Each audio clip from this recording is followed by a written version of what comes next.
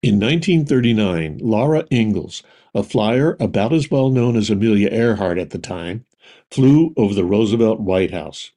She dropped anti-Roosevelt leaflets on it.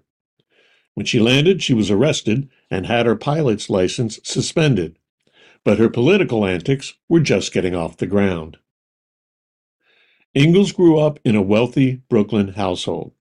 She's not to be confused with Laura Ingalls Wilder, who wrote Little House on the Prairie, though they were distant cousins. She was educated in the finest private schools in Europe and learned 7 languages. She was a restless soul. For brief spells, she was a concert pianist, a ballerina, and a vaudeville dancer before she started taking flying lessons at Roosevelt Field on Long Island in the 1920s. She was the only woman in her graduating class at flight school, and only the 15th woman in the United States to earn a pilot's license. She embarked on a glittering career as a stunt and race pilot, the prime challenger to Earhart's celebrity. She lived in hotel rooms near the airports so as not to be bothered with homemaking chores. She set a number of solo speed and distance records in the 1930s. In 1934, for instance, she flew from Long Island to South America, over the Andes, and back up to Long Island for a solo trip totaling 17,000 miles.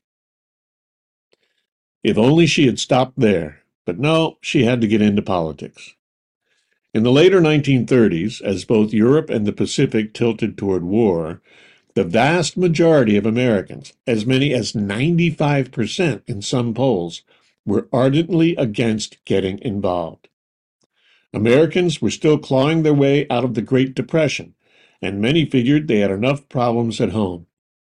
Roosevelt was just as convinced that without America's help, the world would be plunged into darkness.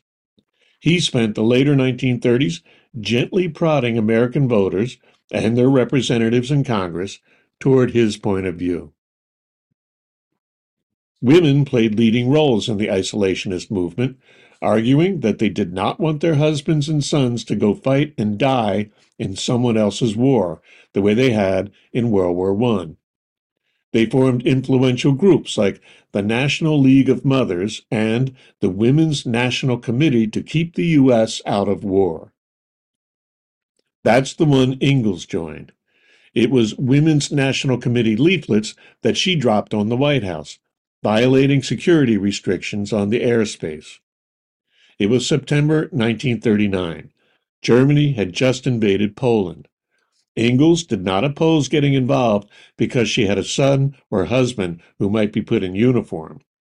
What she had was a deep admiration for Adolf Hitler. She was opposed to America's opposing him. In the summer of 1940, as Hitler's blitzkrieg was racing across Europe, Ingalls went on a speaking tour for the isolationist America First Committee. She revealed herself to be flagrantly pro-Hitler, citing passages from Mein Kampf and even giving the stiff-armed salute to her crowds.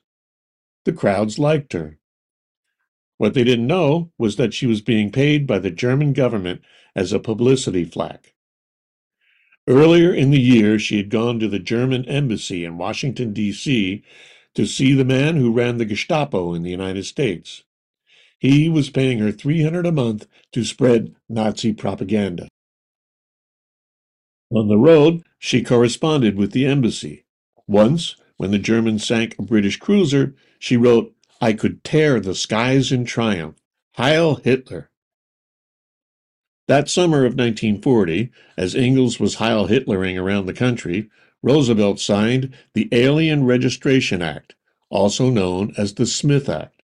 It made it a crime punishable by up to 20 years imprisonment to advocate the overthrow of the federal or local governments. The feds used the Smith Act to begin rounding up some of the country's more vocal and visible Nazi sympathizers, of which Ingalls was far from the only one. She was, however, the first woman Nazi sympathizer arrested. At her trial, witnesses remembered her wearing a swastika pendant and calling Hitler a marvelous man. The prosecutor called her a missionary for the Nazi cause. She claimed that it was all a ruse. She said she'd gone to J. Edgar Hoover and offered to spy on the Nazis for the FBI. When he turned her down, she went ahead on her own, ingratiating herself at the embassy so that she could gather intelligence on Nazi activities in the United States. She admitted that she'd said and written much praise of Hitler, but only to maintain her cover, she said. Questioned about why she'd never passed any information to the FBI, she said she'd been arrested before her investigations were complete. The jury didn't buy it. It took them only an hour to convict her. She gave a grand prepared speech at her sentencing hearing. My motives were born of a burning patriotism and a high idealism, she said. She declared herself a truer patriot than those who convicted me, and concluded with, I salute the Republic of the United States. Republic was right-wing code.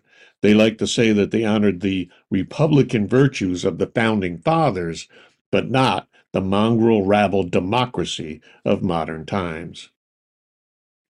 The judge gave her 8 months to 2 years behind bars and sent her to the District of Columbia prison.